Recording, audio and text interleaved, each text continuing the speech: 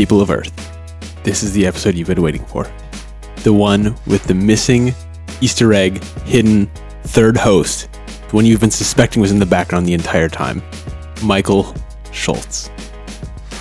He's here. He's here. Yay. When I originally pitched this show to Brian, based on his fancy schmancy blog with all the little hover videos, Michael was our third host. We were going to have three. There would have been a holy triumvirate of hosts. And it only took us hostly triumvirate. And it only took us 28 episodes to get him on the show. We are super excited to chat with Michael Schultz. He's a designer here in San Francisco. He works at Iodine, which is an awesome health startup making medicine, and he's making medical information accessible to actual human beings. Really excited for this episode. We had a blast talking with Michael. Michael introduced Brian and I to each other. So really, you should be hitting up Michael on Twitter and telling him, or saying thank you for making this show possible. He's the key. Of course, this episode is also possible thanks to our awesome sponsor, Icon Finder. There are Copen homies from Copenhagen. They have the best service to find icons on the web. They have over 500,000 icons. They put it right in the name. Icon you can find Finder. Icons there. You go on iconfinder.com. You search for any icon you might ever need. They're going to bring you back so many amazing results of any icon type, style, direction, any file format. It's going to work with any software you're If you're looking for a specific style, they have the highest quality version of that style. They will beat you to it. It's not robots, but it feels like robots. So it's already an amazing service, but they also offer a service called Icon Finder Pro, which is a monthly subscription. It starts at like $9 a month. It's nothing. It makes sense for any designer to be part of this.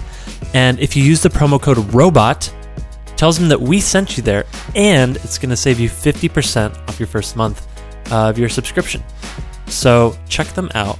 The best thing about Icon Finder Pro is that 70% of the subscription revenue goes back to the original artists. But really, Icon Finder is supporting the designers that make these amazing icons.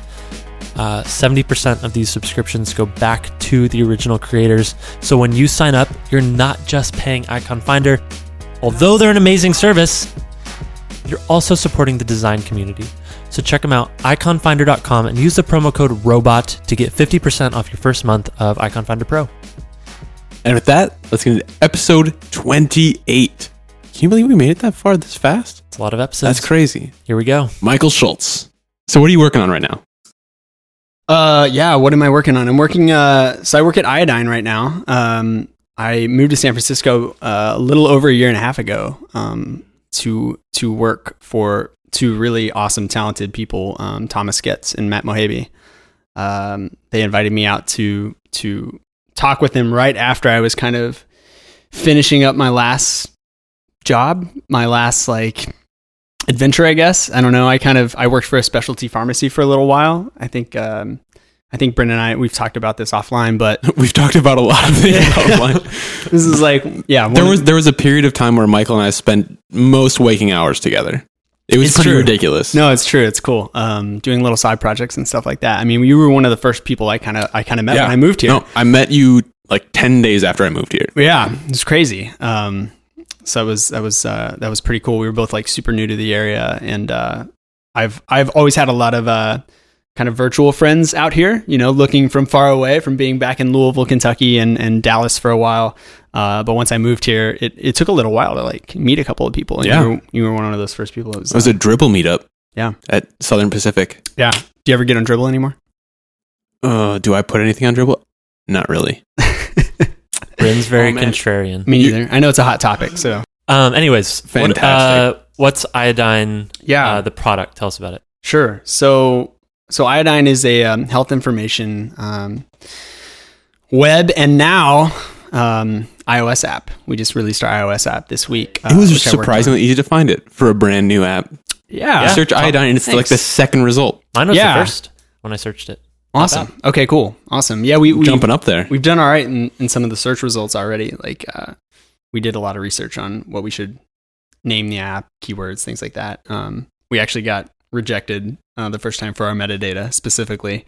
It's tough with medical stuff. Like we weren't sure kind of how it would work in the Apple Store. Like they have really specific expectations of what you can put and what you can't put, and limitations on advertising for medications specifically. So we had to be kind of careful and tiptoe around that a little bit. But I think we did a great job with the app as a whole. It's right now it's a web wrapper to our website, which is nice because you kind of have one code base that runs everything. And although we don't want to just be a web wrapper on iOS, we want to be able to do have more native content and do more native interactions. But for right now, it's a great first step. And it was something that we knocked out in literally like 3 weeks. And it was me and one other engineer and Raj. Raj. That's you got to be scrappy when you're a small startup like we are, and we've only been around, a little over a year and a half. I was the third hire. So, yeah. I mean, we've talked about the problems you're solving a lot, but for people that are listening, like, what is the problem that Iodine's solving?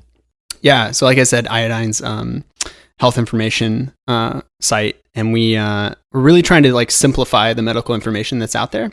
It's kind of our first goal was to create a base of all this drug information that was like simple, easy to understand, well defined, and we did a pretty good job at that. We finished that. I guess we didn't really finish it, but we're going to continue to build on that. But we finished like a really solid base of most of the drugs that are out there, and we definitely have all the popular ones back about 6 months ago. And then we did a big redesign to make that even cleaner and more friendly. And since then, we're starting to like kind of break out into these other areas and is that the most recent one or certain conditions. Most recent redesign? Yeah, the most recent. It has people on the homepage now. Exactly. Yeah, it's we had to bring some avatars, some people. Yeah. It's like people are key to this information, and we don't want to be like the WebMDs and the drugs.com of the world. We want to be a little bit more friendly. Incredibly friendly. Like everything you've shown me is taking really complicated things and medical jargon and making it easy for anyone to understand. Totally. It's like a really hard task to make things friendly and still very like clinical in a way, because we also want to be like true to the drug and true to how people feel about the drug. You have to be like, it's been very like feeling driven. Yeah. Yeah. It's not just like the dry medical data. It's how does this work for people, which is really cool. Yeah. I was playing with the allergy wizard today because I've been having lots of allergy symptoms lately. And I like, Duggan is like, oh, I'm probably taking the wrong thing because other people don't like that very much. Yeah. Oh yeah. You do it's pretty cool. You do the people can rate the drugs. Yeah, so we have ratings on our drugs and reviews. So people get to rate the drugs. Two different facets. They can tell you how well the drug is worth it, like if they think the drug is worth it or not, and how much of a hassle it is. And those together kind of give this like really cool rating, and we have some data visualization on the site to show what that looks like. But it gives you like a really clear picture of what people think about the drug right away as soon as you hit the drug page.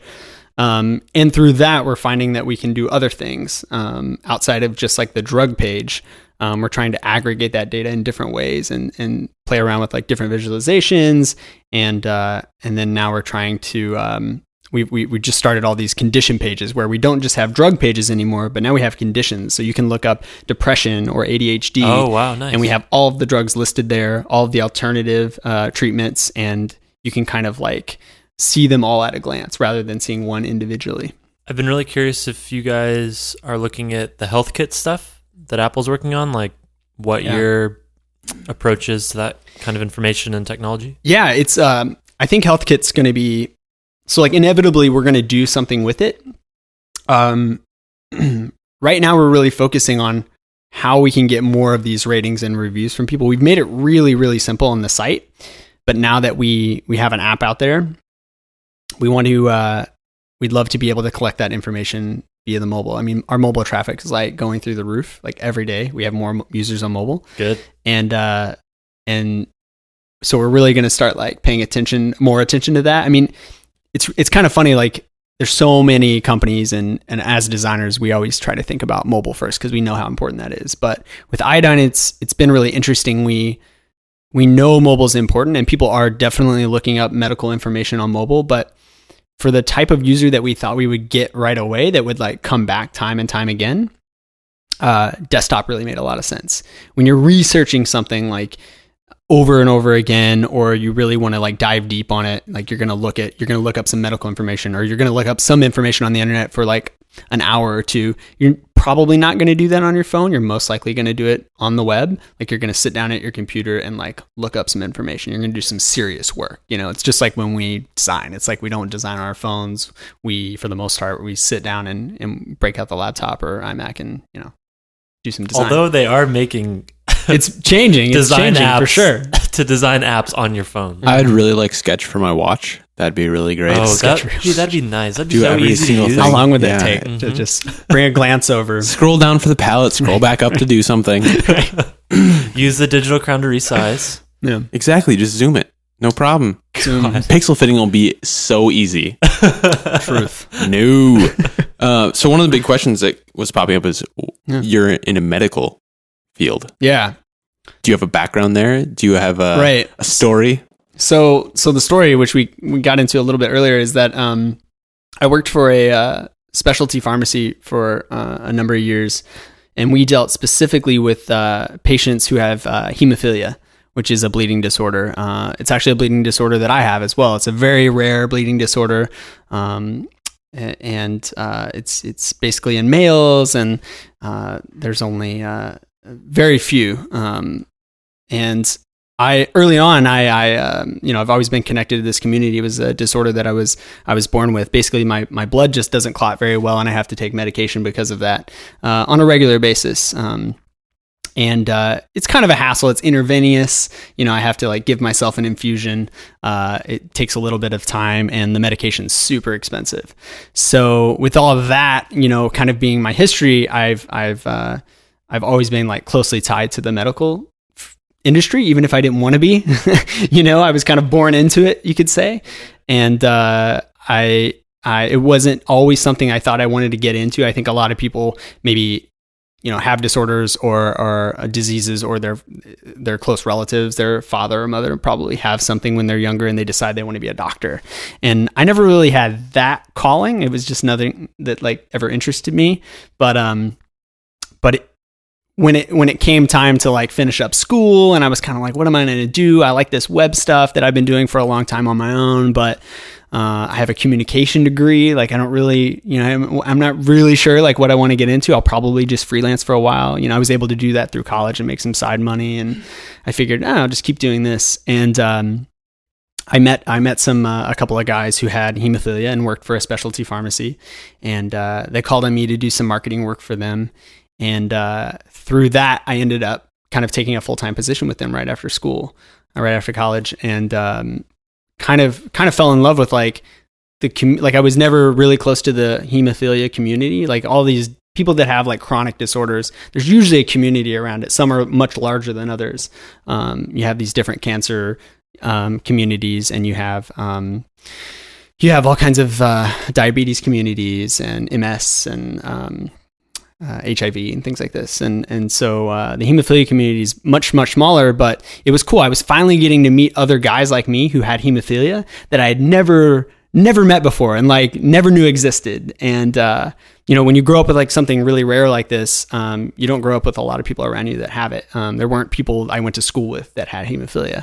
You know, there weren't people I could talk to on a daily basis, or on a weekly basis that, you know, had this disorder. And so kind of through that, I was able to meet a lot of guys, and was also I was able to use my passion for technology to help that community. So while I was there, I thought about this really cool, I still think it's really cool, this app that I wanted to build. And so I ended up designing it, and we paid some people to help us build it. Actually, it's my now roommate, Jesse Squires, which Who is like an awesome, extremely iOS talented in dev. himself. Yeah, we went to high school together, and I ended up like contacting him and said, hey, would you want to do this? Like I could give you some money. He was still in school at the time, so I figured he'd probably be up for it. And he did a killer job with it. And it really took off in the community. So what it was is this app called Hemoglobe, and you could find other hemophiliacs through this app. So it was like, I mean, there's lots of these apps out there that are like kind of group apps, right? Like, I mean, Facebook has like groups, and there's all these like communities online now.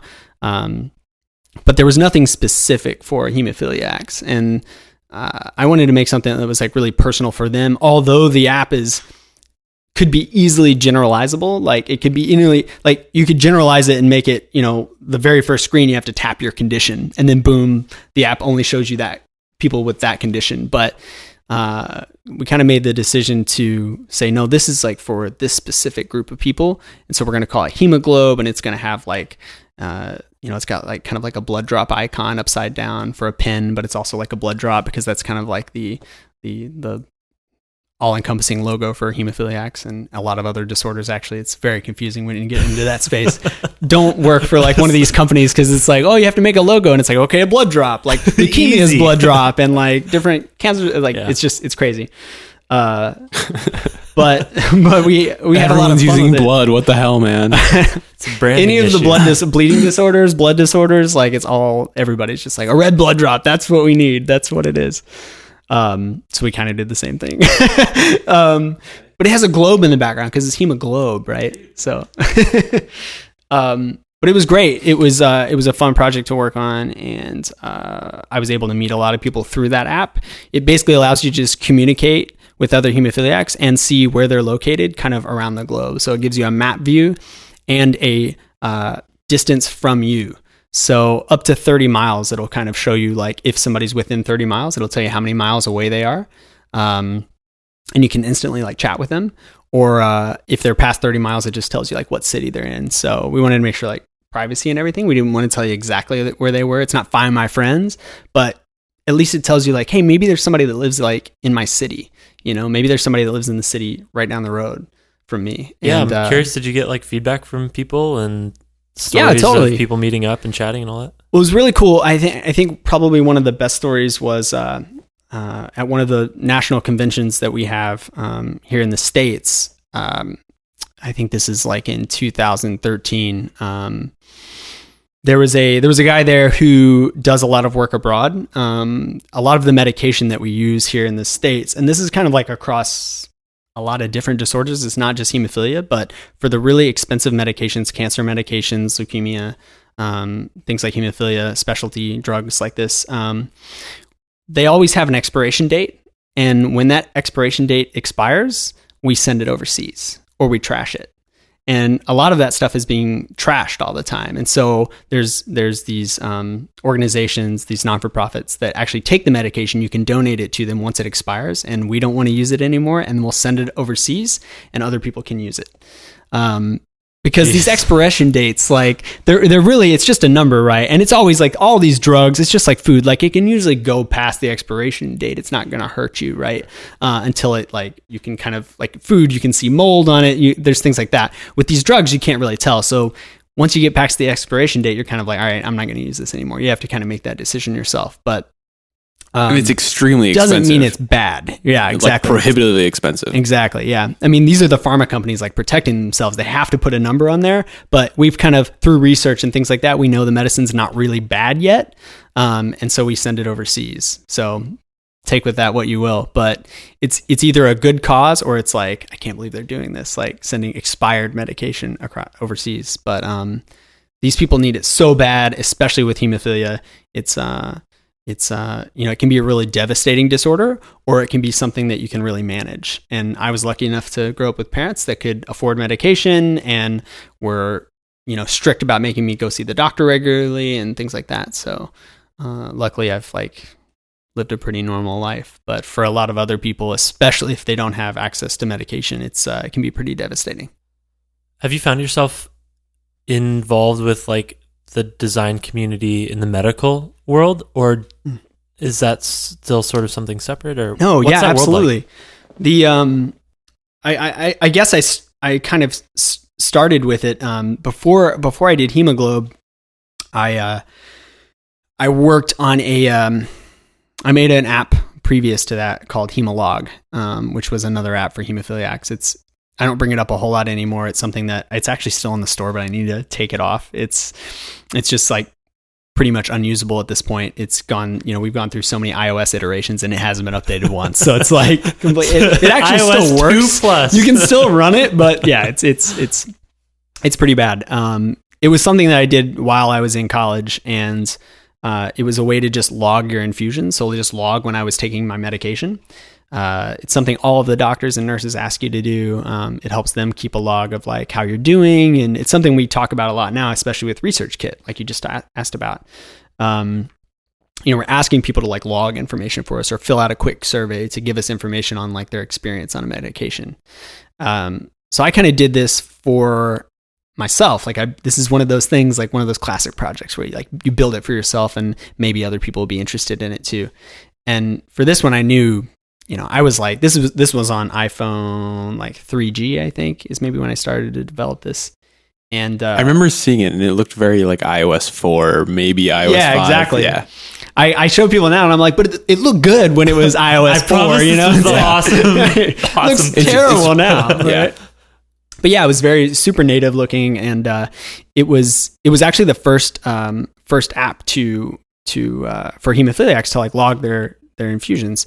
Like I said, it's not a lot of people, but there's a lot of big pharma in this, like Pfizer and Baxter, these really big pharmaceutical companies that create drugs for hemophilia. And so I kind of thought one of them would probably, with their unlimited funds, would make an app like this, and they hadn't yet. So I was like, I'm sick of writing all this down on pencil and paper. I'm going to make an app so I can just log it really quickly on my phone. And maybe get some like insights from that, right? Maybe get some insights. Maybe like, show the person how many bleeds they're having a month, how many infusions they're taking a year. That's the term for it, where right? Like it won't clot. Exactly. Like when your blood doesn't clot, when I have when my blood doesn't clot in my elbow, for instance, we call it a bleed. It's bleeding. It's a bleed. But I just take my factor and I'm good to go. But I want to log that information, right? I want to be able to tell my doctor, hey, I had 3 bleeds in my left elbow this month, because that can kind of tell them like, well, maybe that's a target area for you. Maybe what is it you're doing while you're having, when you're getting these bleeds? Is it spontaneous, or are you like doing some type of exercise, playing tennis or something like that, where you're using your arm a lot? When you have a chronic disorder, you tend not to think about it a lot. You kind of try not to think about it. And so it's really fuzzy when you get to the doctor's office, like any of us, I think, when the doctor asks you like, how you been feeling? And you're like, oh, pretty good. Oh, but I'm having this problem, right? So it's when they ask you, not good at all. It's right. How many bleeds have you had? I'm like, oh, like 2 or 3. And they're like, well, checking your logs, you've had like 7 or 8 actually. And so it's really important to like kind of log this information. And the app I built early on was kind of like trying to solve this problem. Afterwards, I was saying pharma wasn't getting involved, but after Hemolog was on the market, Pfizer, Baxter, Bayer, they all made one. Oh no! And it was so funny because it's great. Like I'm glad like it inspired them to like move forward. I'm sure I wasn't the first one to think about it. I'm sure but nobody had done it yet, and so they kind of like were sitting on their laurels and just waiting for somebody else to do it, I guess. But once it was out there, it was funny to see all of them create very, very similar apps and not really like enhance the user experience in any way. And what I found through it is, even myself, I designed the app, I built the app, and I stopped using it after like 2 months. And that was like really, really interesting to me, right? Because I knew how important it was. I thought it was so important that I wanted to take time to like design and build an app for it. And I stopped using it like pretty much right away. On that exact note, yeah, you and I built a thing together. It's called Privatize. I want to go into this because this is actually how we met Brian. Yeah, it's true. Was showing this to Mark Otto at GitHub. That's true. Do you want me to talk about it? Or you want to talk about You can go for it. That was really suspenseful. We built this thing together. That's when we ended up spending like all of our time together. Yeah. Like every single day. Yeah, Privatize. My wife got jealous for a minute. No, let's switch gears. Medical stuff's boring. I understand. No, I'm just kidding. I have more questions, but we can hop back in. We'll get there. We can hop back in. Let's take this path for a little while. Building for yourself. Yeah. and stopping using something almost immediately. Yeah, it's true. No, it's true because you only hear the stories, or I feel like I only hear the stories, the success stories of like somebody's like, oh, I just built this for myself, man. It was just for myself. And then it blows up to be... now it's $1 billion. Yeah, it's like Snapchat or something. I don't know. It's like, oh, I just built this for me and my buddies, and, it was great. It blew up. And it's like... That's cool. Accent. Yeah. Did that come out? I don't know. Everyone that's ever said that lives in California. Possibly. Yeah, I don't think that's the case though. I mean, I hope it's not the case. I hope other people are building things that like utterly fail and they just move on. Like I hope they waste their time. No, and but really fuck up. But it's I want to hear. I guess I want to hear about those stories more because Yeah. those are like to me those are maybe even more interesting than the success stories. I feel like most people have them. It's just it's not something you talk about. It's not something that you're going to write about on your site. And like if you do write about it, it's sort of like, unless there's a very clear lesson about what you can learn, it's kind of just like, I built this and it didn't really work. I've moved on. But yeah, I totally agree. I love hearing just what problems people are trying to solve and why it didn't work out. Right. So Privatize was an idea that Bryn and I had a while back. It was shortly after we met. Bryn saying it was my idea. It was something that we just thought would be cool to work on, though. It was it was a kind of a seed of an idea that I brought to Bryn and said, hey, what do you think about this? I think you were the first person I kind of like discussed it with because it was something I had like right before we had, I don't know, met up for dinner or something like that. And I was just wanting to talk to you about it. So Privatize is this idea of, I was having a lot of trouble with communicating with different people online, like acquaintances online, people that I didn't know personally, but we all have these like connections online, especially me, like being from, Louisville, Kentucky. I had all these friends from like California and just all over the world, like designers and developers that I was, had been following for years. And with a lot of them, I didn't have their personal information. Like literally all I had was their Twitter account. And some of us were like pretty close on just using Twitter. And so from time to time, I found myself like wanting to be able to send them something privately. So just like basically just wanting to send them a link. Right. And unfortunately, it was really difficult to do that for a while because Twitter disabled private messages. You couldn't send links in DMs either. I'm sorry, links in private messages. Yeah, not private messages. Sorry. They just disabled them. They were having a huge spam problem a couple of years ago, and so they just disabled links in DMs altogether. They had a couple of domains that were whitelisted, but other than that, they were pretty much shut down. And I didn't want to have to like create a short URL, like a special, go to one of this whitelisted, sites services, and like create a short URL to like send a link really quickly. And so I was trying to think like, man, there's got to be like a way to do this, or how can I create a service where we can connect outside of Twitter, or what? Like that seems really complicated. How could we just do something within Twitter?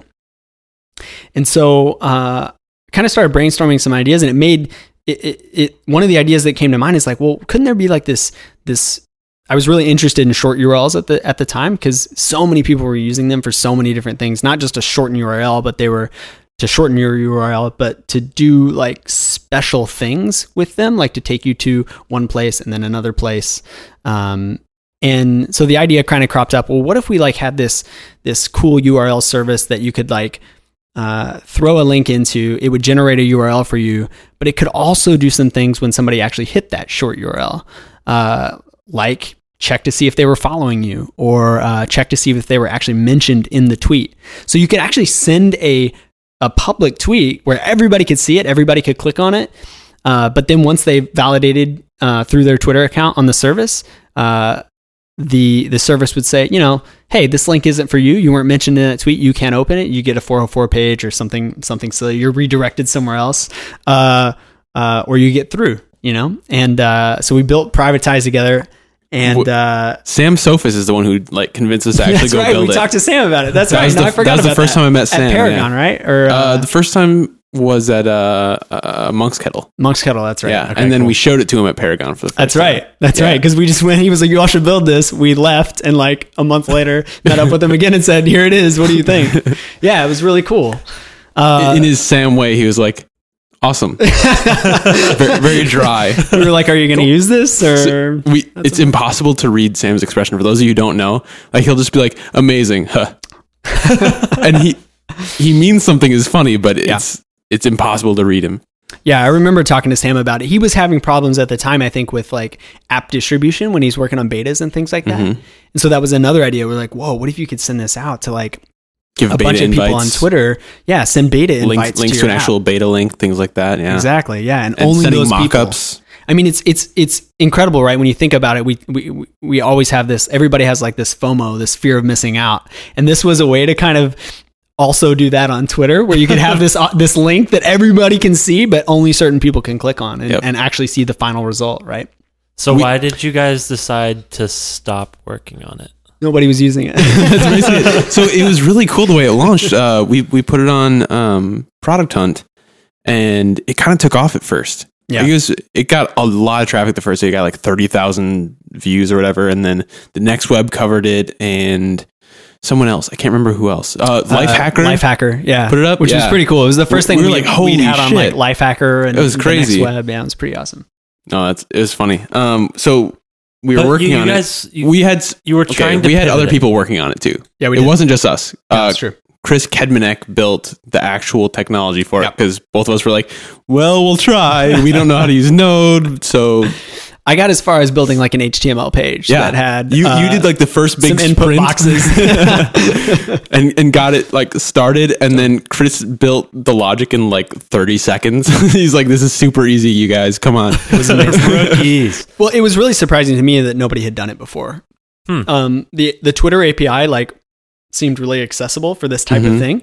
Like it was just a couple of their API calls. It was great for it. That we had to use to say, hey, when somebody hits this link, go look at the link. Who's mentioned in that link? Great. Return those results.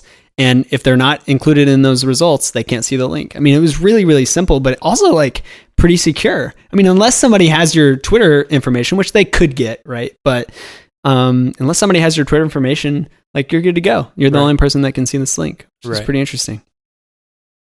Then you shut it down.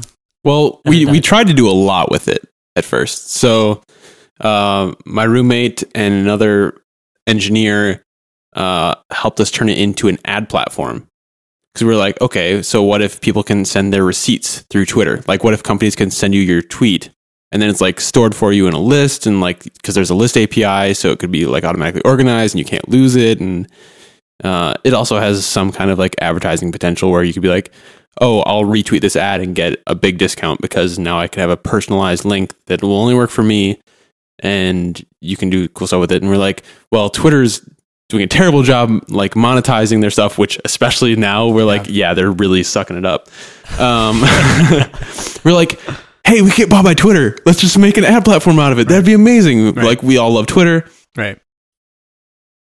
We went and talked to Target. We went and talked to some other bigger companies. Then they went on their holiday freeze, and then Twitter and Facebook changed their terms of service, and we couldn't do it. That sucks. We had to shut it down. Like, you can't run like separate advertising platforms on Twitter. Yeah, it makes sense, right? Like they're doing their own ad stuff. They don't want competitors, especially like third parties. Right. So it was a good run though, right? Yeah. I mean, it was fun. I'm glad you made it because it's how we met, right? It's true. Yeah. And we all met kind of during that phase. It was like right when we first built Privatize. Yeah. And I think the first time we showed it, the first time he saw it, Mark Otto tried using it and tweeted by mistake as our engineer and failed because like it auto logged him in as Chris. It was just hilarious. Yeah. It was like totally the most broken it could possibly be. Oh man, I actually remember that day really vividly. People ask us all the time, like, how did Brendan and I meet? And it's like, because now we've been married for like a year or so. Yeah, we know each other. We're getting to know each other. I was gonna say we know each other really well, but we're getting there. I'd say we know each other pretty well. All right. We disagree a lot. Brendan thinks you're married, and you think you're getting to know each other. So that right there tells me that we're married. I mean, that's a separate we're thing. Still getting to know each other. Fair enough. No, we met when we went to show Mark Otto, and Mark took us all in the same tour group. Yeah, with your pal Matt Leonard. What's up, Matt? Yeah, that's right. It was fun times. That's crazy. Yeah, fun times. that was when I was brand new to SF, and Yeah. that was actually about a year ago, guys. That's insane. Like We've 11 known each other basically as long as we've all been here. We got to call Mark up and go back to GitHub, hang out for old times. For old times. What's up with the Periscope, folks? A lot of people are asking about promoting your app and how to get people to use your app. And the answer is build something that people actually want. Well, we can talk about it. There's We can talk strategies about to that it, right? for sure. For sure. No. There's only one answer. I said it. We're done. Just kidding. And the answer is still Product Hunt. Is pretty much the best way to do it right now. It's funny. Like, I always give Product Hunt shit because anytime I go on there, it's like there's maybe one thing of quality and then the rest is shit. Like, I'm really disappointed every time I go on there because it feels like a waste of time. I'd love to talk about Product Hunt. Actually, I have some like stronger. You're the one who opinions got me. about Product You're the Hunt. one who really got me on serious Product Hunt. opinions about Actually, this. I have serious opinions. All right. let's Nothing hear it. against the people working at Product Hunt. No, I love They're it. Ooh. cool. They're cool dudes you're. and people. This sounds like I've a only met totally the different guys. opinion than I usually hear from you. Okay, let's hear it. So yeah, Product Hunt's like really interesting. It was I was a really big fan early on. You were. You wouldn't shut up about it. Oh my god. Well, that's not entirely true. That's but entirely true. but mostly true.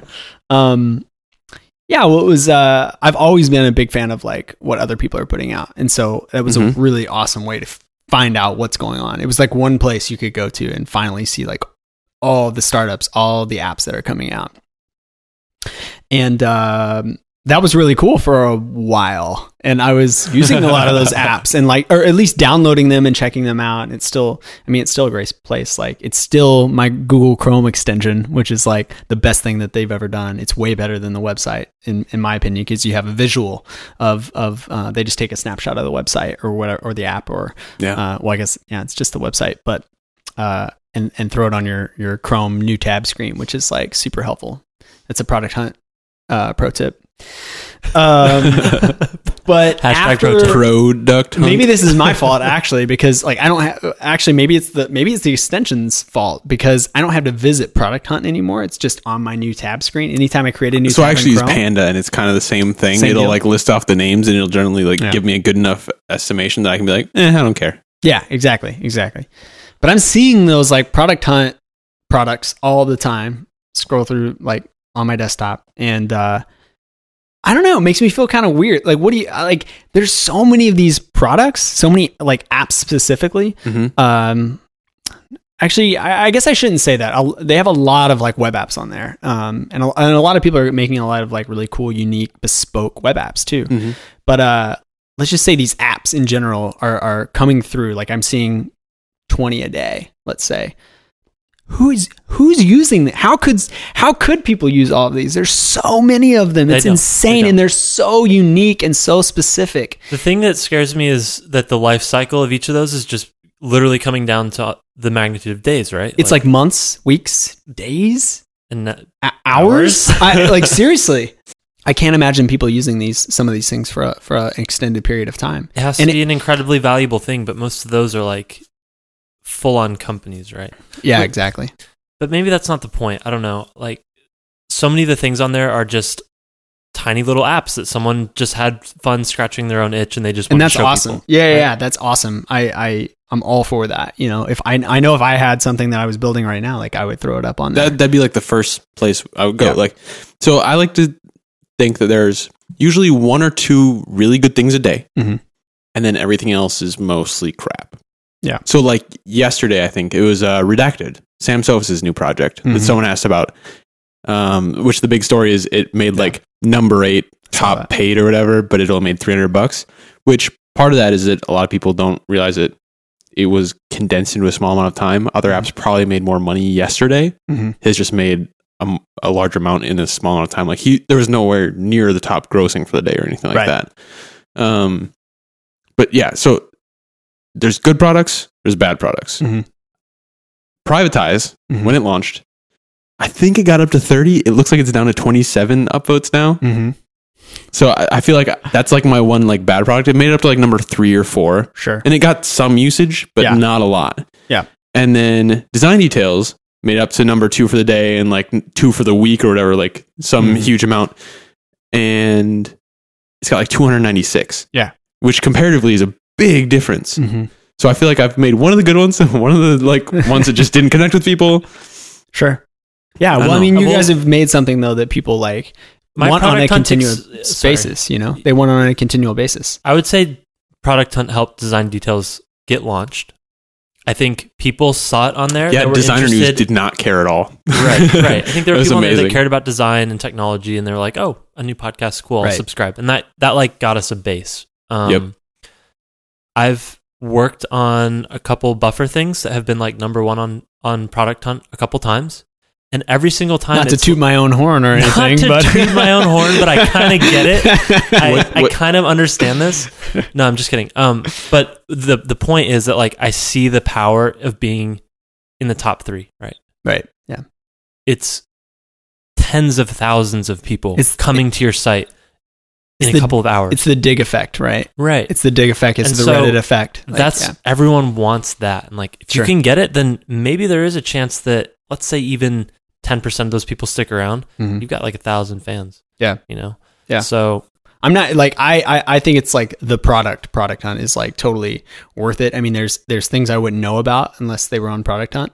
It is an awesome way to like get boosted, but it also like, I don't know, it makes me like sad. Like, what if I make something little like, and it gets 10 upvotes? Yeah. It's like, well, I mean, there's just so many things, and like, it's a way to get a lot of attention really quickly, and it's basically like rapid user testing. If it's true. If it sucks that one day though, then you're just done. Then you're done, right? Like how, I mean, there's other methods obviously, but a lot of us, like, we don't have ad budgets. We're like individual people or, you know, like two or three people like making something. And, this is awesome because this is great because it's free advertising, right? It's what it is. It's like an ad platform.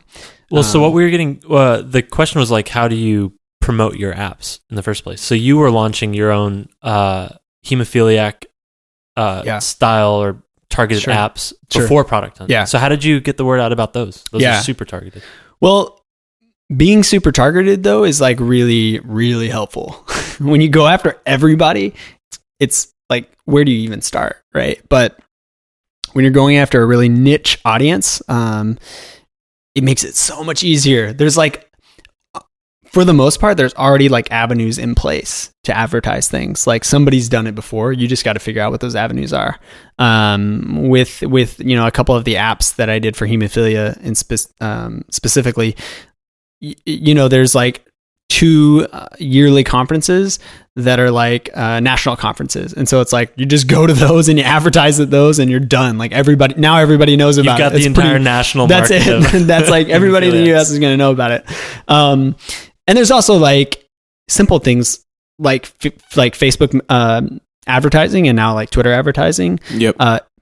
Is really easy because you can just target people directly, because you know who your audience is. It's when you don't like have a well-defined audience, I think, is when you kind of run into problems. When you just shotgun it. And or you have a really niche audience that isn't well-defined in the ecosystem already. Yeah. So then my question for you is with iodine. Yeah. That's a big audience. Like anyone that needs to know about medicine and drugs and conditions now. Yeah.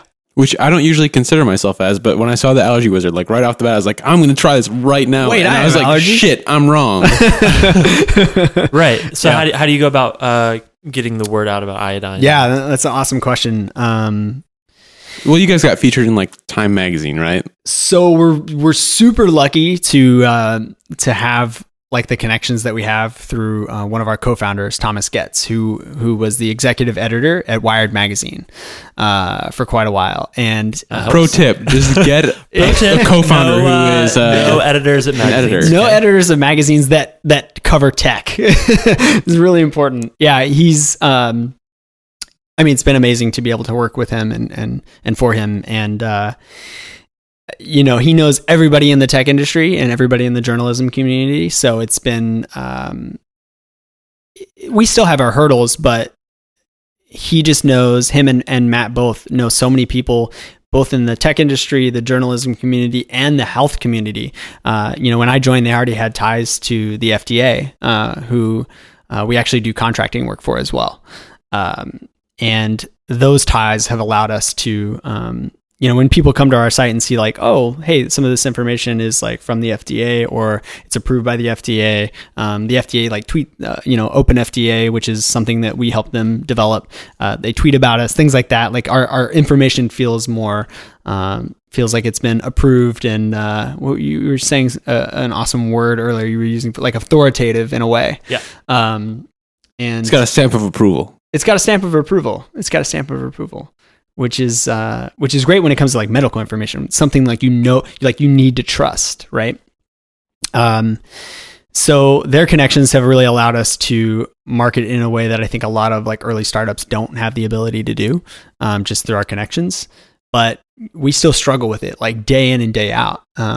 We just hired a new marketing person, and we are like putting our nose to the grindstone. Oh yeah, shoot, my homie. This is another connection of through Bren. Katie Mui. Yeah, we just we grabbed one of Bren's old coworkers. She's been super helpful already. She just started like a week and a half ago, so it's been like really early, but she's already helped out a ton. We haven't had any like marketing people in house, and now that we have kind of like our base that we were talking about earlier, these base of drug pages and this base of condition pages that people can kind of come to and find out about their drug or their condition, share their experience with other people and learn from other people. It's kind of time that we like start marketing this thing like hard. Seriously. People just don't know about it yet. And the only way we're going to get more reviews and just allow people to find out about it is through marketing. It's a weird thing. Like when people think about self-use medical like web apps, I think like WebMD, which is not fun to use. It's not like super useful. It's got this bad reputation for like causing problems with doctors and things like that. Sure. But the way I really liked it described was like Time Magazine, I think, called it the Yelp for medicine. Yeah. Which is a really cool way to put it. Yeah. It actually has more data, and it's more like, I think, useful data. Yeah. But I love that app. There's definitely a lot of people that are excited about what we're doing at Iodine, and it's the problem now is when you go to Google, as everybody does, and search for your condition or your drug or the symptoms or side effects that you're having, these places like WebMD and drugs.com have like all this SEO juice that they've been creating for years, right? And so we're trying to kind of break into that market. And one of the things we're doing, like to talk about kind of how you advertise your app or how you market your app, is we're saying, well, where are the gaps what are they missing? What are these places, especially with SEO, where are they missing people that are looking for like more specific things like side effects of Xanax, or a specific side effects of Xanax or of Zoloft or one of the ADHD meds or, more specialty meds like factors and different things like that. And we're trying to like grab those people and bring them to Iodine right away. Hope they have a good experience and then share us or, just help us with SEO juice if they come and stay on the site for a while. So the marketing side's interesting, but I'm curious how you approach this whole problem of medical information and like tons of data and stuff from the design side. Like, sure. Because you've made it very friendly and approachable. Sure. Which is How did you even go about that? What's the current struggle? Like, how are you figuring all this out? Such a struggle. It's data's hard. Data's hard to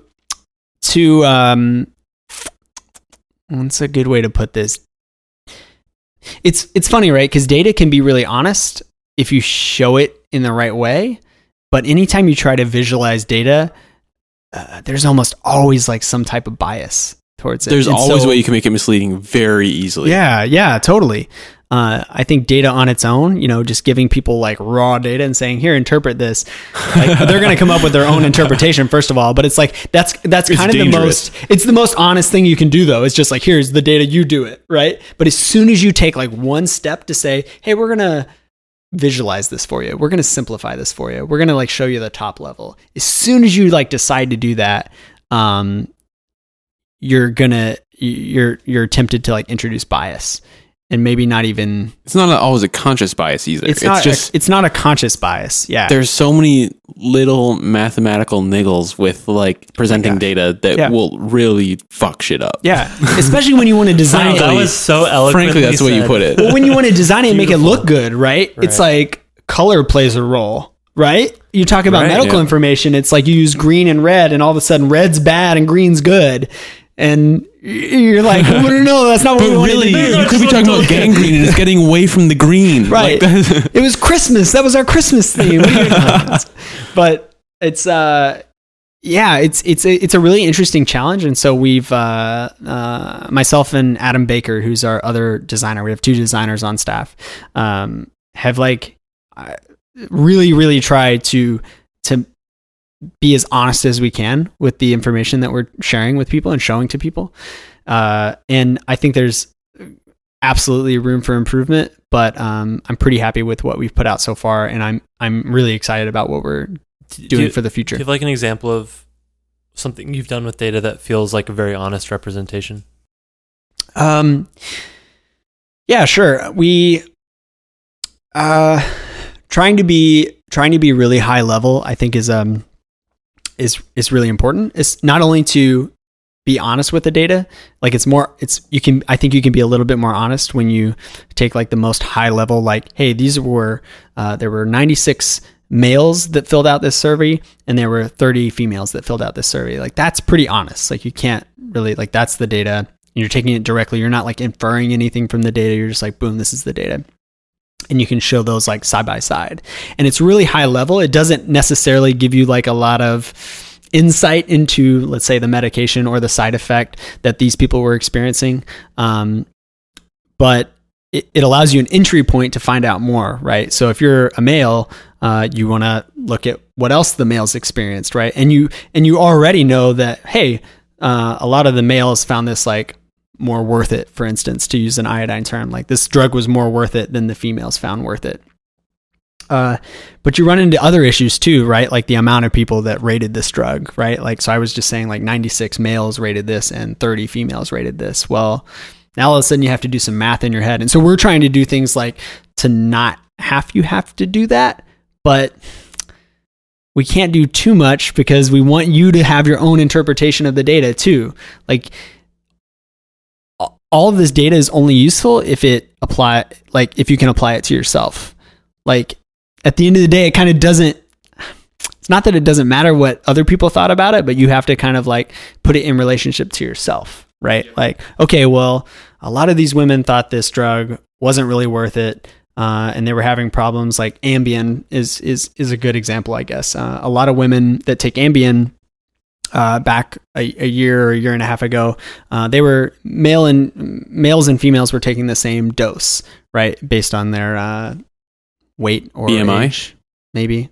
I don't know. I actually can't remember what it was based on, but basically, let's just say they're taking the same dose, right? And studies found out later, not in the clinical trials, but later, that females didn't metabolize the drug quite as quickly. And so they were experiencing a lot of the effects of Ambien, which is to help you sleep. A lot of people were taking this to help them sleep, right? And so women the next day were like going to work, still super drowsy and like falling asleep at the wheel, things like this, like really serious stuff, right? And the FDA and the ended up like cutting that dosage in half for women. Like women just, for whatever reason, right, metabolize the drug a little bit differently. And there's not a whole lot of like big name drugs like that where male and females really interact with the drugs like that different. But for that one, like it was a big change. And that was kind of found through social experiment. Like people were just using it and then like going on forums and like, oh my gosh, I'm still really drowsy in the morning. You know, women were saying like, I'm really drowsy. I fell asleep at the wheel, like boom, boom, boom. There was like a lot of big stories in the news about it. It was crazy. And so they ended up like, you know, having the dose because of that for women. So things like that, we want to try to, at Iodine, like we want to try to show the data so that people can kind of say, whoa, there's something going on here. Not only can we learn from it and start to report things to the FDA, things like that, but we want people to kind of like make these hypothesis about the drugs and make a decision on their own, whether it's the best thing for them. And if not, talk to their doctor, you know, just inform them a little bit more. One of the things I love, which I'd love to hear the story about, is that you guys use this term worth it, because I could see it being so easy with like a medical drug rating to say like, on a scale of 10, what would you rate the effectiveness or something. How did it work? Yeah. But when you say, was this worth it? Mm-hmm. Like, that's how you and I would communicate, right? Like, Right. if you're like, do you take Ambien to sleep? I'm like, yeah, but it has these side effects. Overall, yeah, it's probably worth it. Totally. That's like how you and I would talk. So how did you guys come up with that language? Yeah, the worth it. So the worth it rating is a combination of the effectiveness of the drug and the hassle. And I still think hassle's like a really cool word. It's right? like the negative side effects. It's the side effects. the- And we explain that on the site, kind of in small type, in case you don't It costs really know money. what that means, It can but- be like a giant ass pill. be It can be anything. injections. Totally. Yeah. Totally. But we No, I wanted love like that. we didn't want to have like 7 dimensions of is this drug worth it or not. We wanted to have like, here's 2 things. Just fill out these 2 things and we'll tell you like what other people are saying about it. And I think for the most part, it gives a pretty good representation of what people think about the drug. Just saying like, how effective is it? Does it work for you? And people either say yes or no on a scale to 1 to 7. And is it a hassle? Same scale, 1 to 7.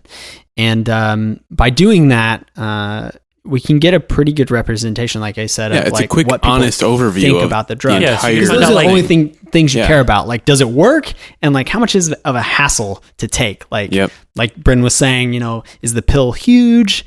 Is it, does it give me some bad side effects? I mean, those are the really only 2 dimensions that people care about. Like, are there Especially side when you're effects? comparing drugs, and like Yeah. the side effects might be similar, or the benefits might be similar. But when you say, was it worth it? That might be different depending on Totally. the way you take the medicine. Or Yeah. all. Yeah. And we let them break it down, right? We don't just say, hey, 20% of people said this is worth it. We say that in certain places to give them a quick overview, but you can drill down and say, okay, well, why is it only 20% worth it? Like, was it the hassle that was a huge problem? And because sometimes the efficacy, how effective it was, is really high, but the hassle is really high, right? So we want to let you like drill down and see like, well, what are the problems here? I mean, a lot of people, it's funny, like you'll see huge hassle scores on some drugs, and I can't think of any examples right now, but there's definitely some drugs that are, huge hassles because they have a lot of side effects, but they also just work. And so people are like, well, I'm happy to deal with That it sounds like as long as it prednisone. works. Yeah, maybe like a prednisone, or even my drug. Like, I have to take my drug. Like, I just have to. If I don't take it, I'm gonna Your healing factor. bleed. Like Wolverine. So it's even no matter how much of a hassle it is, I'm still gonna say it's worth taking. Right? It's still like effective. And because it does work, even though I have to, travel with my medicine when I travel different places, and it used to have to be refrigerated for a long time, and now it doesn't have to anymore. So I'd probably move my hassle rating down a little bit because it's not as much of a hassle as it used to be, things like that. But I think it gives people, and it's one of the first things that we show people as well, outside of like the clinical information of who this is for and how it works and things like that. It's the first part of like human information that we show them, and real life information. And so far we've gotten like a really, really cool response about it. Everybody's like really psyched to add their experience to that pool, and I think people take away a lot from that too. Seems like awesome design to me. Yeah. Yeah, it took a lot. I've seen It you took a fighting with lot it, of thought. So I know it took you a lot of. It took effort. a lot of thought for sure from like so many people. I mean, the whole company was involved in like making that kind of happen, that score happen, that rating. And we're still thinking of other ways to kind of tweak it to make it a little bit better. But so far, it's like really working well for us. So maybe it doesn't have to be iodine specific, but like, what are the big design challenges you see in the medical field? Right, like that's such a personal, often unpleasant area of our lives. Like, what are the design problems that people out there that are listening might be interested in working on? Yeah. So we talk about this a lot, and this is not something that I think we're going to do at Iodine, but it hits home because I had a doctor's visit today, right? And we all have checkups from time to time. I had a doctor's visit today, and I got a call on the phone. And the woman said, "Hey, I'm a nurse at so-and-so practice, and like, I want to get some information from you. We've switched to a new patient registration system." Great. Awesome. Happens all the time.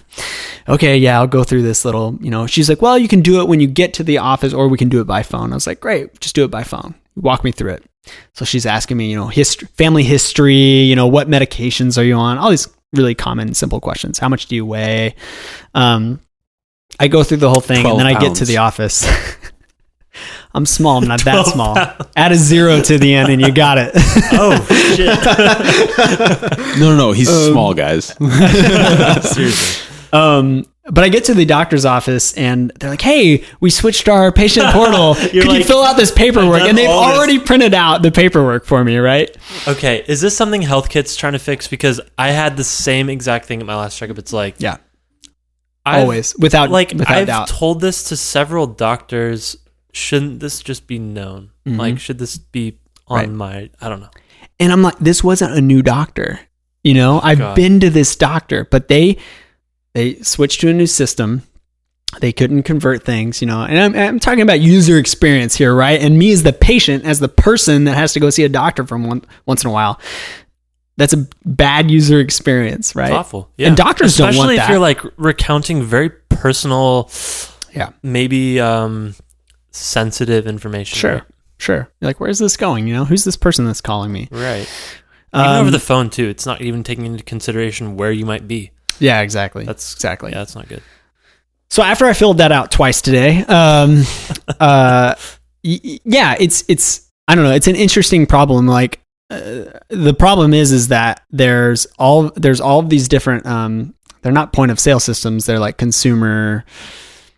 patient consumer systems. I don't know, or patient record systems. And Blue Button has done a lot. So Blue Button has done a lot to make patient records like open in a way, like allow them to be standardized, and you can pass them around a little bit more freely now. But so we have like these patient records that are all supposed to be like kind of the same thing, but we still have all these unique custom bespoke systems that don't work together well. You can't import from one system to another, things like that. And so, it's funny. The conversation just comes up at Iodine a lot. Like, man, if there was just like an open source platform for all these doctors to use, like it would be so nice if they could just pass information back and forth freely. If their systems could be updated via open source rather than like these, I don't even know who these companies are that are creating these different software, but I'm sure they're making a ton of money and they make really terrible software. Mm-hmm. Most medical stuff seems to suck, which it's nice to have it be friendly. Because I'm honestly, the best way I can think to describe most of it is like clinical. It's cold. It's plastic. It's sterile. It's not something that is comfortable. So when I saw the new version of Iodine, like I'd seen some mock-ups in advance. There was one with animals that I was really excited about. I'm really sad we didn't go with the animals. I liked it, right? Like we try all of our drugs on animals first. Oh god, that got dark. No, but it's amazing. Like animals play a huge part, like in the drug industry. They make sure things are safe for us. Like it's kind of crazy. Like it or not, there are crash dummies. Like Sure. it is. It just is the truth. Like we test on animals before we test on humans, and before we test on humans, people outside of this room. Not speaking of which, not actually physically. There are mice with computers attached to their brains now, and that makes me super excited. Terrifying. No, I want that. I want to be Lobot. That is my life's goal: is to be Lobot. Shut it down. Shut down that mouse. Pixel fit with my brain. Jesus. Interesting. Anyway, I'm talking a lot about like user experience tonight, and not really like design, like visual design. But are you going to draw? That's really what I'm draw a differentiation there. Brian and I were arguing about this last night. Oh no! Not arguing. If you thought that was an argument, how do I describe UX versus UI versus visual versus like all these like different, he's like throwing out all these titles and he's like trying to draw like a Venn diagram of how they overlap each other. I'm like, just make one circle and call it design and call it good. Okay. Like that's it. No. But here's the problem. Okay, now we're disagreeing. Because if you synthesize user data, if you listen and then form solutions to this problem, that's design. Wow. End of story. That is such a great world you live in where everyone understands that. But the reality is that when you work in an organization with people that aren't familiar with design, there are terms like visual design and product design that either everyone has different definitions for, or they don't even know what it means, right? Like, what is UX? Right. Hell, it's not a thing. Everyone has a different definition. Some people say it's not a thing, right? Like, so that's what Bryn and I were talking about last night. Is like, how do you explain the design process with these different components to people that are not at the level where you could just say, oh, it's just one circle that's called design? To me, like, okay, so I went through UX training at Rutgers, and I learned from some cool people. Like, we had one of our professors, her name was Dr. Marilyn Tremaine, and she helped design the mouse at Xerox PARC. Ooh, wow. It's insane. Legit. I don't think you can work in design beyond like gig poster design or like graphic design where you're working with materials that are not something that people like touch.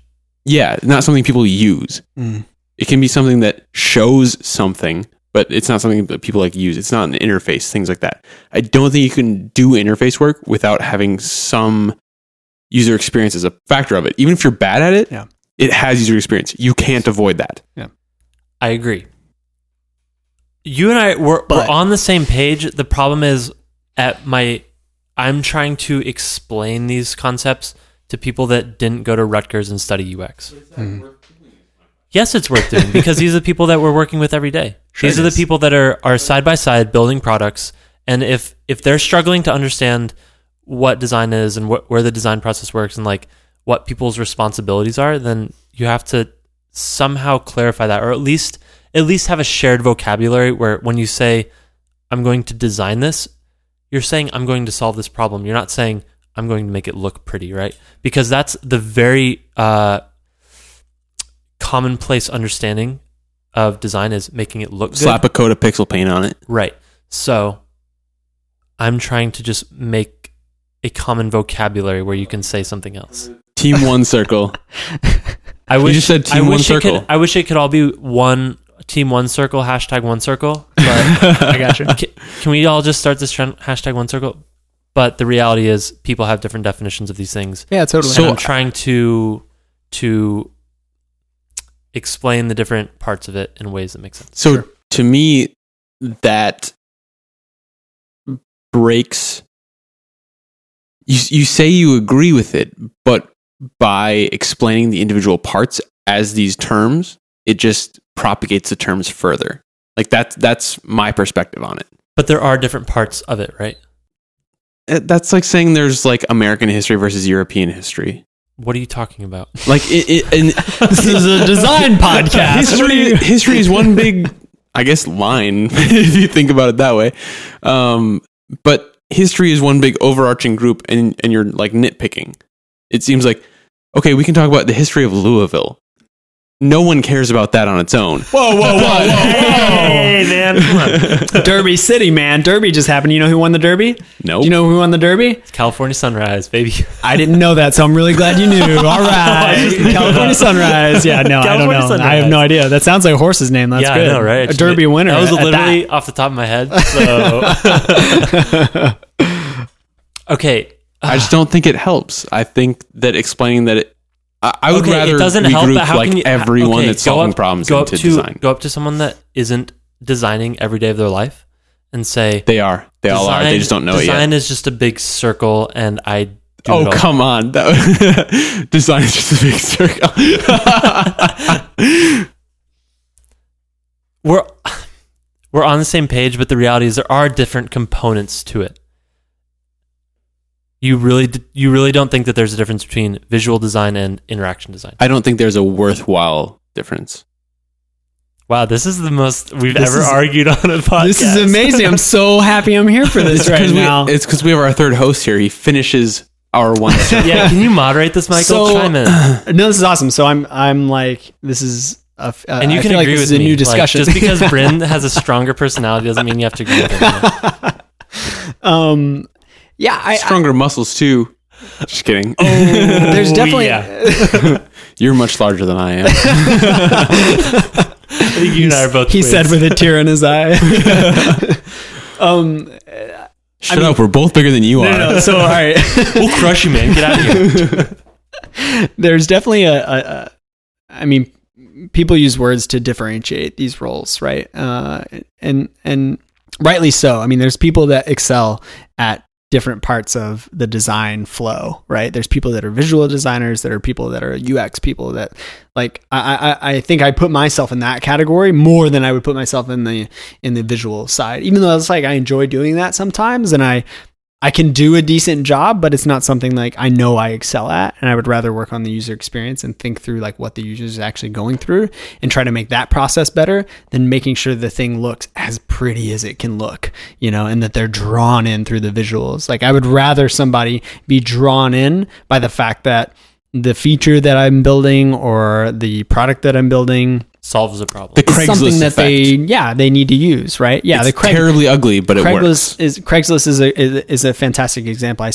Or even Reddit, which is, but it's interesting because I don't use Craigslist, and I don't know if it's because it's so ugly or I just don't have a need for it. It's probably because I don't have a need for it. Once you use it, it's surprising how easy it is to use. Yeah, right. Because it looks like. I mean, it's not difficult. It's terrible. just a pile of text. It's gross, but it's easy enough. It's fair enough. Not even like well-defined text, not even well-designed text. No. There's no hierarchy. It's just all over the place. But it works. It's very ugly. But it's clear what it does. Sure. And you know what you're there to do. There's something to be said for that. And there's been thought that went into that for sure. So yeah, I don't know. I don't know if there's like one way to think about it or the other. I just know that that's something that I've been struggling with too. Like I mean, there's no answer here, but I've been thinking about like, well, what type of designer am I? Like, I think a lot of people maybe know what type of designer they are. Like, this is what I am, and this is my title. And see, Bryn disagrees. Bryn would just say you're just a designer. Just a designer. Yeah. I would rather say more people are designers than less people. Like a lot of people define themselves as product managers or whatever, which are really just handling the process of design. Mm-hmm. I don't think that should be a different thing. I think that's a bullshit title that was used to define a hierarchy at one point and just propagated from there. Mm-hmm. Strong opinions, Jackson. I've never been known for that before. What about the people? I mean, there's a lot of like engineers that show a lot of like awesome design skills, right? Are they designers? Yep. Are they one or the other? Are they like UX designers? Are they visual designers? Are they engineers and designers? What are they? I've known a lot of developers that have a really great visual skills, right? So Jake Marsh is a good really example. Condescending. You know right Jake. We all know Jake. Jake Marsh. Jake's a good guy. Great visual skills. Yeah, Jake's awesome. He's very talented in a design, visually, graphical context. You're saying a lot of words. Does he consider himself a designer? He's their designer right now. They didn't hire a new designer after But is he a designer because like he holds the title of designer right now, or like he's the designer? Now we're getting into the I would say tabloid title of a unicorn, right? Where you can design and actually build what you're designing. Yeah. No? So I think that most designers these days, to some degree, build what they are designing. They're you'd be surprised. They're defining Well, I'm not talking about you. I get it. No, get up. No, I'm just kidding. Sick burn. That was cold, man. Man, it's taking the gloves off. Well, like a lot of people design in the browser, so to speak, which is development. That's what that is, right? Dude, I think you'd be surprised. You say a lot of people, but get outside the valley and it's the opposite. And I think even in the valley, like when I moved here, like a year and a half ago, I mean, I was always kind of like scared to move to Silicon Valley. Like Silicon Valley, man, San Francisco. It's like where everything happens. The city. It's the city. Like, yeah, it's great. I was this good old boy from Kentucky. Like, I don't. Nothing's changed, dude. You're a good old boy. I'm still a good old boy.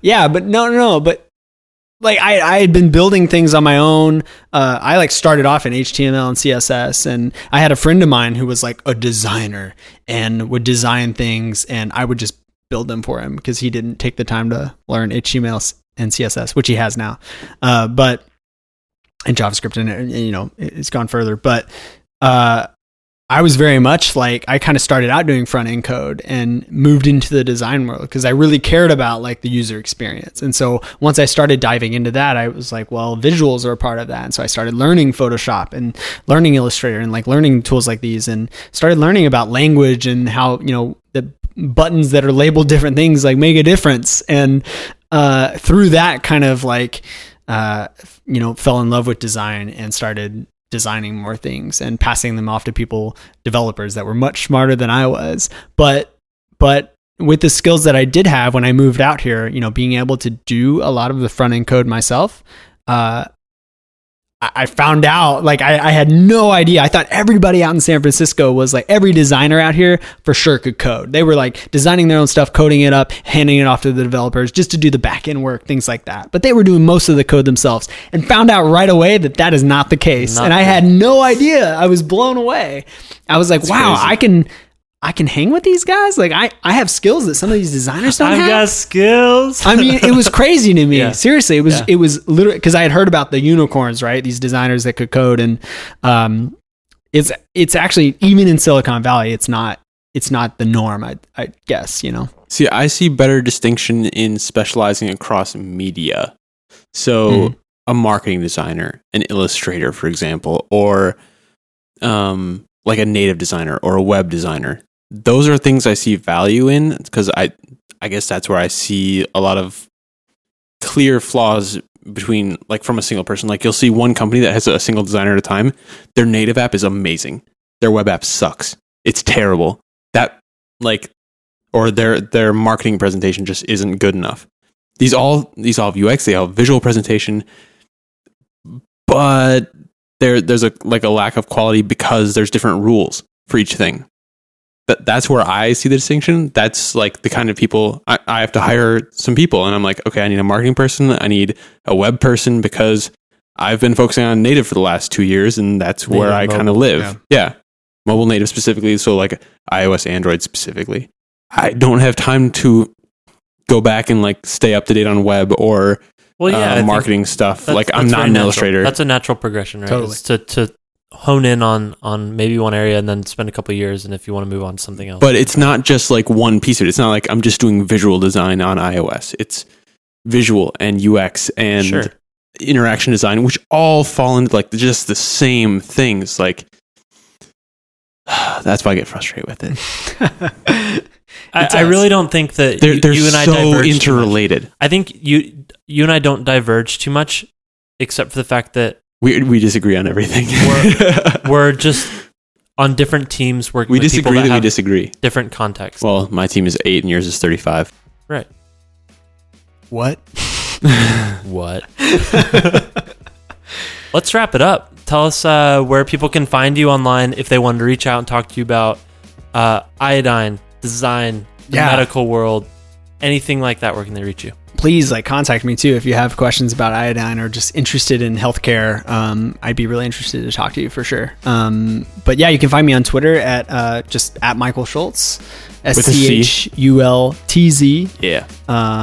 Not like the Peanuts character creator. I saw someone search for you as SHULTZ today. Charles Schultz? Kidding me? He's an icon. from Minnesota. You can look me up on michaelschultz.com. You can find me at iodine.com. Please. Privatize. Wait, is it PVTZ? Is that still alive? We took down the main site. Just last week, we lost the domain by accident. Oh no! Too much going on. Iodine is a lot of stuff happening. So I kind of accidentally. I'd kind of forgotten about it entirely. The domain go. We were still paying for everything. We'll get it back up. We had like a private GitHub, and we had DigitalOcean hosting and everything, and I just completely forgot about it. So we'll get it back up. We were paying for it, and whatever. Yeah, we'll get it back up for sure. What'd you say it's going to go up as? PVTZ.me? It'll be privatized.link. Privatized.link. Yeah. Cool. If you want to check it out. If you really want to play with it, because no one else did. But yeah, guys, thanks for having me on. Thanks for finally coming on, Michael. Jesus. Please. I hope everybody goes to Iodine too. I know, like, it was sporadic where we talked about it. Go download the Iodine so app. Much Juicy stats. Download the Iodine app. Like, check it out. I mean, everybody, even if you don't need it now, like, you know somebody that has like a medical condition. There are 20,000 of you each week. Just go download his app, please. No, but Juicy stats make his bosses super happy and give him more money. No, I want some feedback. You know, but more money too. Let me know what you think. Seriously, because we iterate on things so quickly. The Chrome plugin. Yeah, that's right. Now there's a Translate plugin. If you just search for Iodine on the Chrome store, you can find it. It'll translate like all the medical jargon on every website that you go to, which is pretty helpful. Yep. And it gives you a link back to Iodine if it's a drug or something like that you need some more information about. So check that out too. It actually, so my dog has Addison's disease, and I went to a site, and it started like automatically defining stuff for me. It was amazing. That is amazing. I forgot you told me about this that. is what cortisol is. Yeah, exactly. Great. Thank you, Michael. It'll do your dog diseases too. That's right. It will. All right. Awesome. Thanks for coming on. Thanks, guys. I really appreciate it. It's fun. You made it all the way through. That was Michael Schultz. That was super fun. We hope you enjoyed the show. If you have thoughts, comments, suggestions, feedback, hit us up. We're on Twitter. Convo Breaker. Can you say that? Convo Breaker. On Twitter at Design Details FM. You can shoot us a DM if you want to chat privately, or just Dungeon mention us, Master. and we you will can shoot us a Dungeon Master. Shoot us a Dungeon Master. We will chat with you on Twitter all day long. We love to talk and hear your thoughts. If you are really enjoying the show, you can also rate us on iTunes. All of those ratings help us so much. It moves us up the charts, helps the show reach new people, and it just gets us in a great mood to record new episodes. Do you want to hear Brian sad? Do you want to hear sad Brian? Do you really want to hurt him? Do you really want to make him cry? You don't want that. You don't want that. He's mopey enough as it is.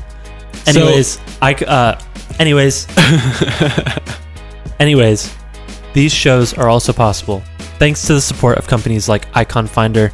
They are providing an amazing resource for designers. It's the largest selection of premium vector icons on the web, more than 500,000 icons in their library, and they're on pace to add more than 300,000 by the end of the year. It's not Icon Browser, it's Icon Finder. They help you find what you're actually looking for. They have really great products, really great icons, really great artists, and they help you find exactly what you're looking for really, really quickly. It's a really awesome service. We've been playing with it a lot lately. It's fantastic. So if you need icons, use them. That's iconfinder.com and use the promo code ROBOT to tell them we sent you and save 50% off your first month. Thank you again so much to Icon Finder for supporting Design Details. We'll be back on Wednesday with Nick Slater and Ryan Putnam.